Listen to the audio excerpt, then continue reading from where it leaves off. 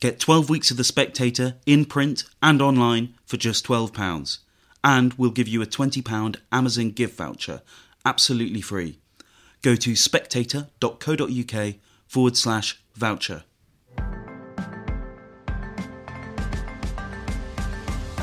Hello and welcome to Chinese Whispers with me, Cindy Yu. Every episode I'll be talking to experts, journalists and long-time China watchers about the country's politics, society and more. There'll be a smattering of history to catch you up on the background knowledge and some contextualization. How do the Chinese see these issues? So I hope you'll join me every other Monday.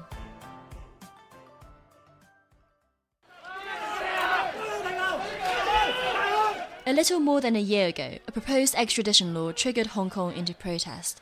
The city is no stranger to mass movements, but this one was unlike the others in recent years. A year on and after a pandemic, it's still going strong. That is, until last week.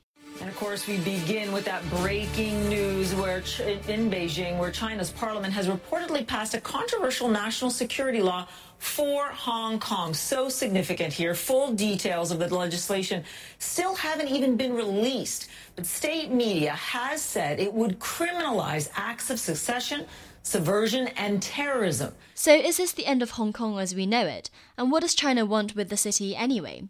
I'm joined by Professor Kerry Brown, Director of the Lao China Institute at King's College London and a former Foreign Office diplomat in Beijing, as well as Jennifer Creery, who is the Managing Editor at the Hong Kong Free Press, who podcast listeners might already know from our Coronomics series. So Jennifer, to start with, can you explain what the National Security Law says? What are things that are now offences under this law? Yeah, so the National Security Law is this sweeping legislation that was drafted by Beijing, and it actually wasn't seen by anyone in Hong Kong prior to its enactment. And essentially it bans secession, subversion, terrorism, and foreign interference. But these provisions are incredibly sweeping and can basically be used to criminalize a broad swath of actions that, if you've vaguely criticized the Chinese Communist Party in any way, it could plausibly be deemed in violation of this law. And Jennifer, since the law has been passed last week, arrests have already happened. What have people been arrested for? After the enactment of the National Security Law, essentially thousands of people took to the street on July 1st, which is the 23rd anniversary of Hong Kong's handover from British colonial rule to Chinese rule. And the idea is that every year there is a large-scale pro-democracy march on Hong Kong Island in Central, which is Hong Kong's main business district. But this year, that march was banned by police, which cited anti-epidemic measures. Basically, there is a ban on public gatherings of more than 50 people. And so, of course, this protest was unauthorized, but people still came out in their thousands and set up roadblocks. It was very much a repeat of what happened last year.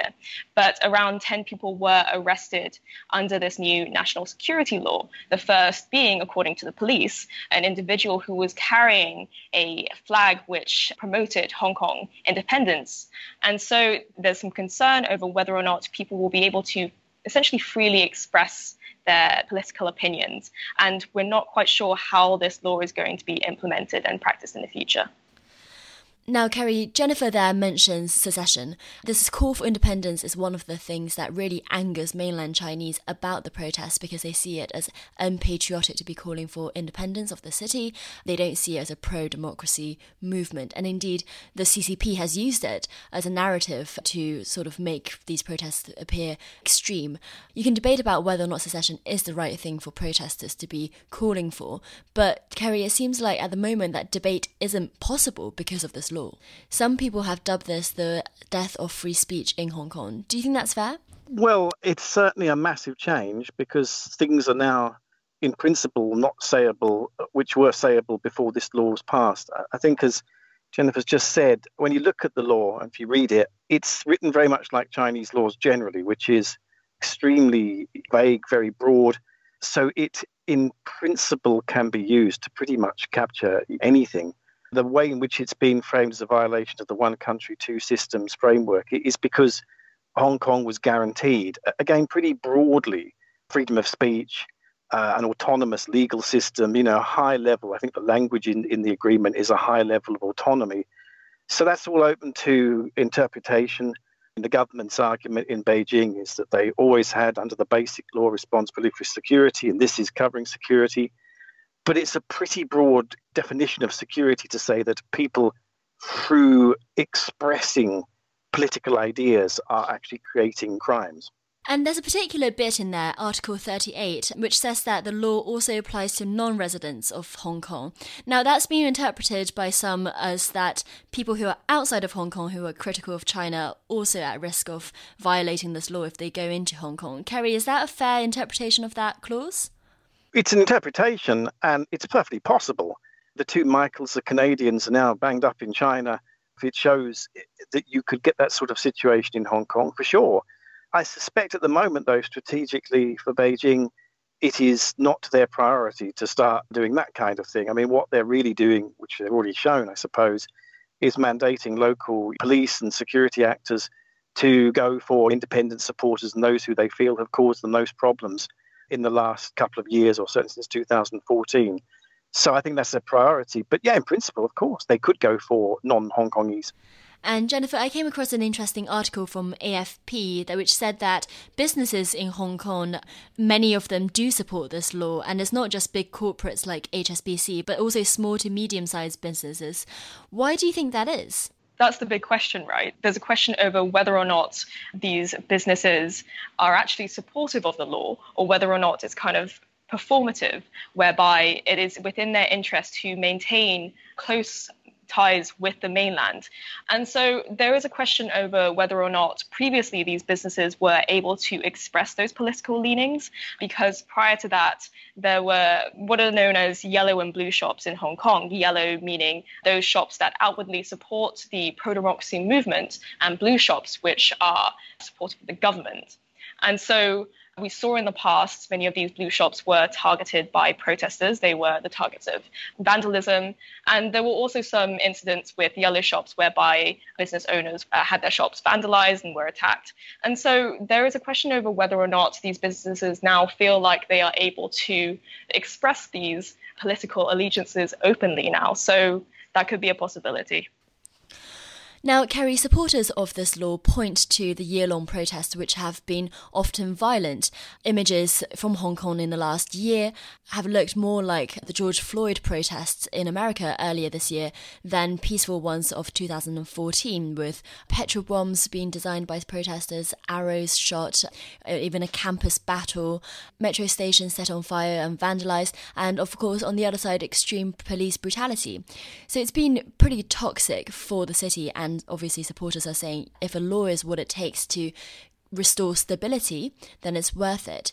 Do you think that's a fair enough reason to implement this law? Well, it's a reason. Whether it's a fair or not reason is another level of argument. The situation, I suppose, in Hong Kong, if you're standing outside it, is you've got intractable positions in some ways. You've got the local government, obviously, who really don't have a great deal of autonomy. I mean, Carrie Lam's administration has exposed that, almost taking instructions from Beijing. You've got a Chinese government in Beijing under Xi Jinping, which is emboldened and pushy, and in all sorts of areas, not just this one, not really making any compromises. You've got groups within Hong Kong who feel passionate. I'm not making any judgment on that. But they feel passionately that they want more autonomy, some of them to the point of independence, and that's very unlikely to be palatable to anyone except constituencies in Hong Kong. And you've got an outside world that is often very distracted. So it's been a real calamity, and we've ended up, I suppose, in this position largely because Beijing knows it can't send the military in, for sure. I don't think they ever contemplated that. But they're using what they think is a legitimate measure to enforce their will. And they are obviously doing that at the cost of alienating a significant group of people in Hong Kong. I mean, the elections last year showed many people supporting not pro-Beijing parties, but more independents or more autonomy parties. So the question really for the future is, are we going to see a maintenance of a persistently unstable status quo? Are we going to see one side prevail over the other? Are we going to basically see a deterioration, even worse than we've seen before? So we don't know at the moment. But those are all three pretty gloomy kind of prospects. And Jennifer, equally gloomy, I suppose, is just what does it mean for journalists such as yourself working in Hong Kong? Yeah, so it's interesting because it's been widely perceived that freedom of the press has been declining in recent years. And so it's always kind of been this ominous threat in the background. I think for the time being, there's a lot of uncertainty because now there's this new red line that's been drawn and journalists don't know how to navigate it. We're going to expect some legal and bureaucratic means to kind of drain our resources more than direct arrests or direct censorship or anything like that. However, for the time being, because it's only been a few days since the passing of this national security law, I've already seen, just personally, many journalists sign up to Signal, which is an alternative messaging app, which is deemed to be more secure than other ones like Telegram and WhatsApp. And they've also been sharing tips on which VPNs are stronger and other kind of encrypted platforms. And so there's a lot of anxiety over whether or not journalists are able to maintain this kind of privacy, particularly when it comes to protecting their sources. And more importantly, there's concern that many of these sources will just be unwilling to speak to journalists because they don't want to expose themselves to that kind of threat. I think secondly, there is also a concern about self-censorship, particularly from locals who may not have another passport and may not have another way out, or someone who may just want to maintain their job in Hong Kong and may therefore choose not to write a certain thing because it may put them at risk of this very broad, very sweeping legislation. So that's the concern that we have for journalism. And I think it will be a slow and gradual process, but one that we'll just have to see how it plays out. And I suppose at this point in the podcast, it makes sense to insert a bit of context. We've been assuming that you listeners know about the latest developments in Hong Kong, but maybe you don't know about precisely why China cares about the city just so much. The city was handed over in a series of what is known in China as unequal treaties when Western imperialists had the Qing dynasty in the 19th century on its knees. So even today, and in 1997, certainly when Hong Kong was handed back to China, there was this huge sense of nationalism, of pride that the moment of China being on its knees, this humiliation suffered at the hands of foreign aggressors, in quotation marks, is now over. Kerry, can you explain what that handover meant, what it stipulated on the part of China, and what the relationship between China and Hong Kong is?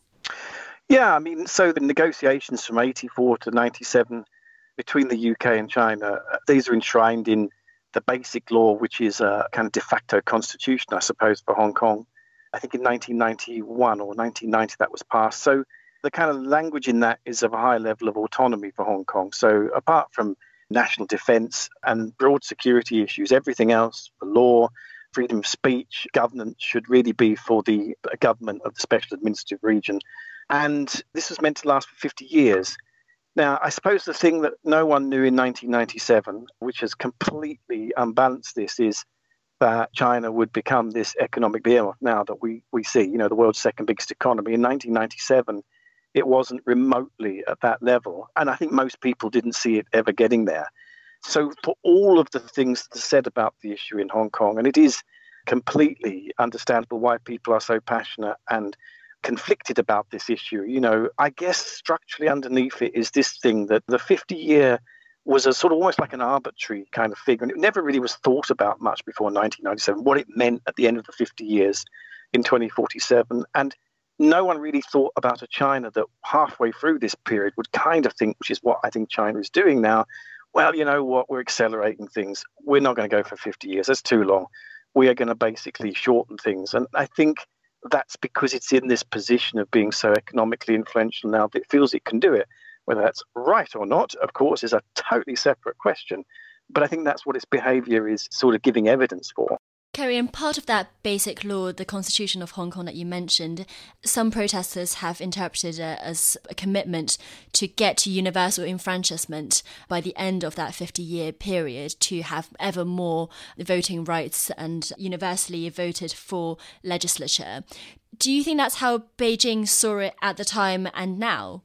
Do you think that they are in bad faith reneging on their commitments, or do you think they never really believed that anyway? Not at all. No, I don't think Beijing ever bought into that.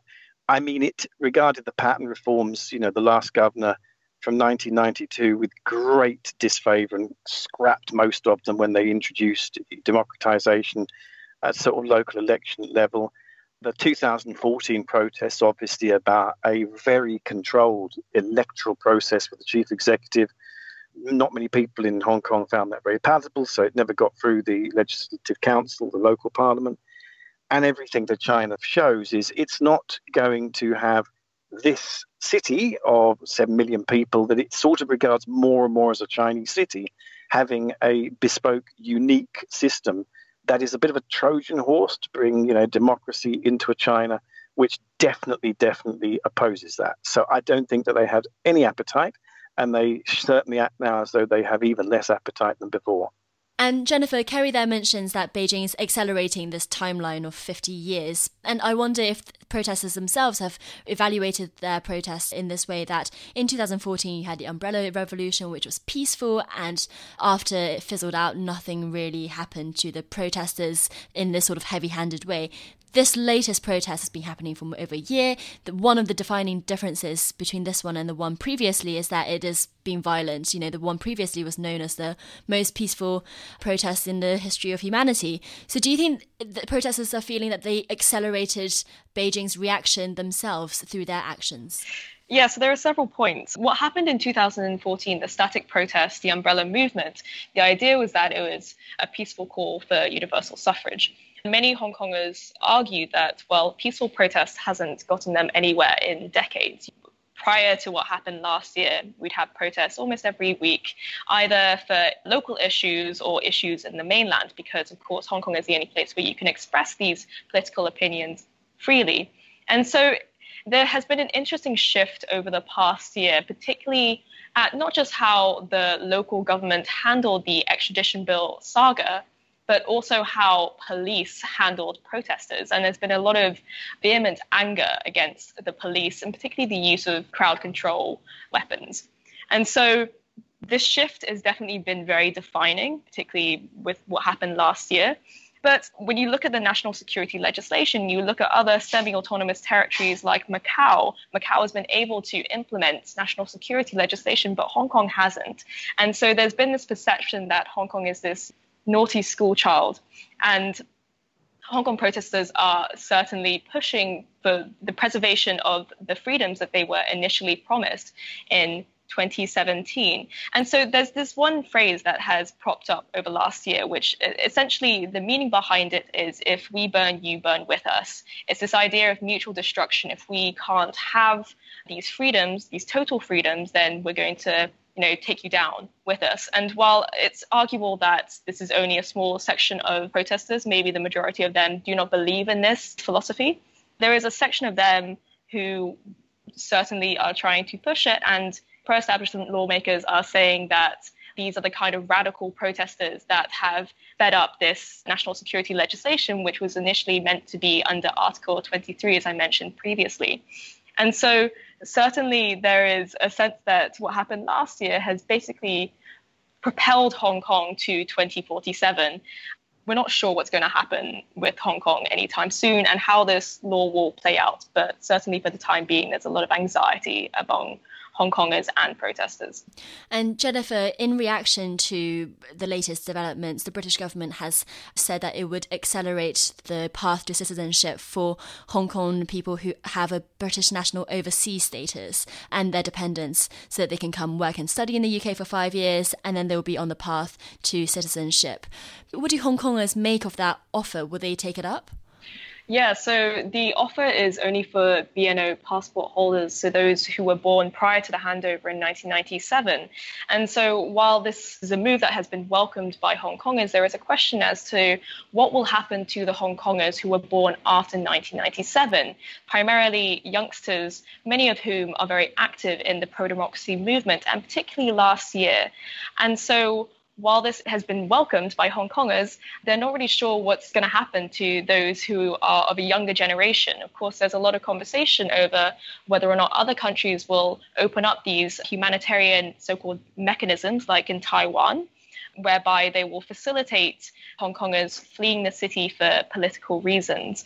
Many Hong Kongers are making contingency plans. We've seen a lot of activists already cut ties with their political organization. So, for example, one of the most prominent activists in Hong Kong is Joshua Wong. He was very integral in the 2014 umbrella movement that was the static occupation outside the Legislative Council and Admiralty over calls for universal suffrage.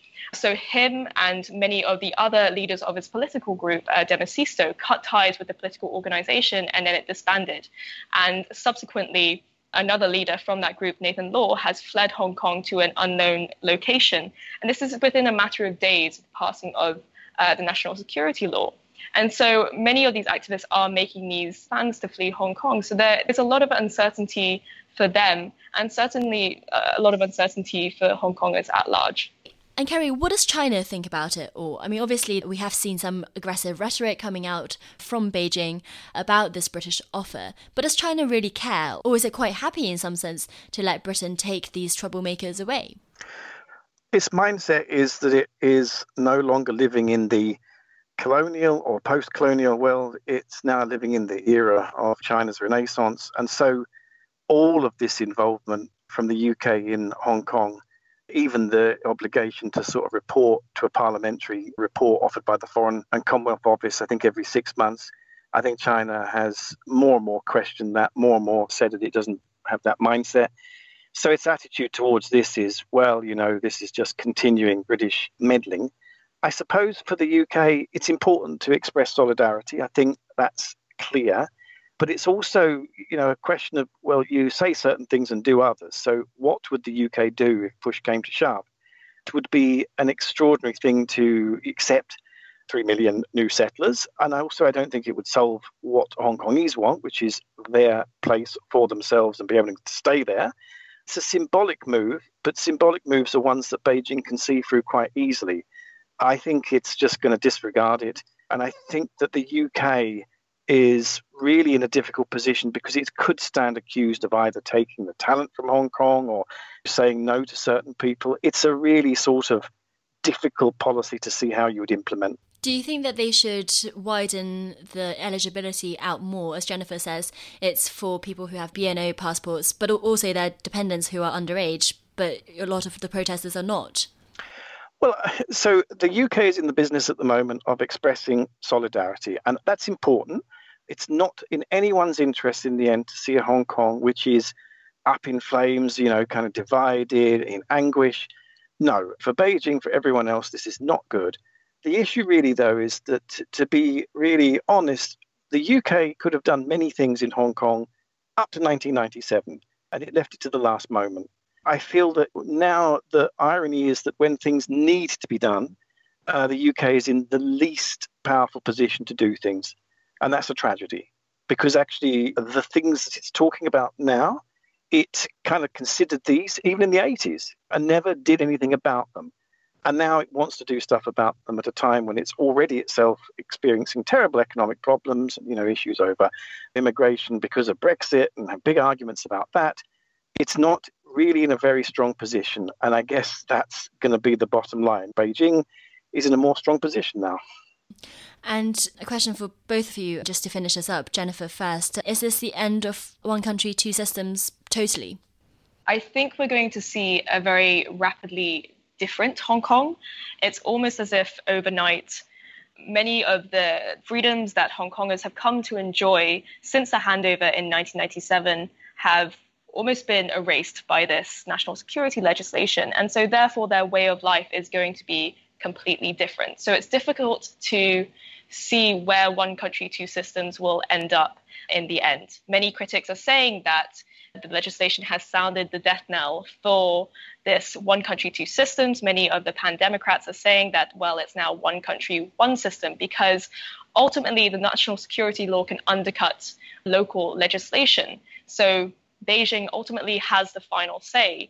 And as Kerry was mentioning, it's very dangerous because of the sweeping nature of this law and the fact that it's extraterritorial and that Hong Kongers can be sent to China to face mainland Chinese legal system. So it's difficult to see where one country, two systems will end up. But certainly for the time being, it feels like things have been sped up.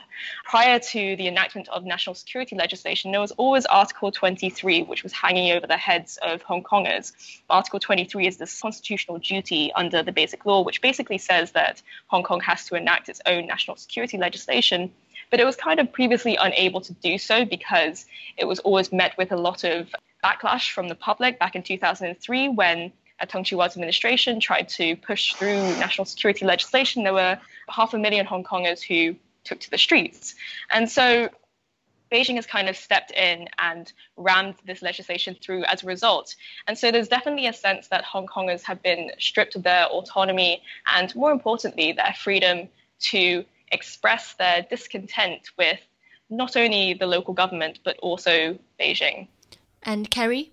The one country, two systems has been eroded to the point since 2014 that you have to really question what it means, because the one country is always trumping everything else. A nationalistic Beijing with their narratives of renaissance and rejuvenation and, all the rest that's sort of going on at the moment means that two systems is weaker and weaker in terms of its noise. I kind of wonder whether, we need to think of a different framework. It's like a one country, two struggles, right? This is the sort of description of what we're seeing, which is people in Hong Kong who want to maintain and defend the identity of their city are going to have to think of different strategies and different sort of spaces in which they operate. It's going to be very, very tough. It means that they're going to have to rethink the objectives, but they're going to be able to preserve something. I think for Beijing, there's got to be a recognition that its unilateral imposition of a framework which is just going to normalize and standardize Hong Kong like, the rest of China is also fraught with massive, massive problems. So at the moment, the struggles are very strong. Pragmatism, hopefully, on both sides will sink in, and the world outside needs to help that, because the important thing to recognize is that in 1997, it was recognized that Hong Kong was part of China. That was the framework. And so in a sense, we have to talk as hard and persistently with Beijing as we can about what that China is becoming, in the hope that, of course, that will bring benefit to Hong Kong. It's tough, but that's, I guess, the only real pathway that I can see.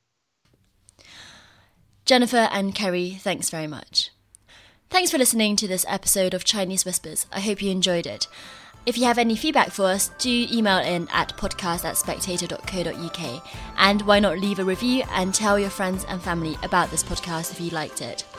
Do keep tuning in, as in future episodes I'll be going through other topics such as Huawei, the factional rivalry in the Chinese Communist Party, and what it's like to have a private company in China. Thanks for listening, and join us again in 2 weeks' time.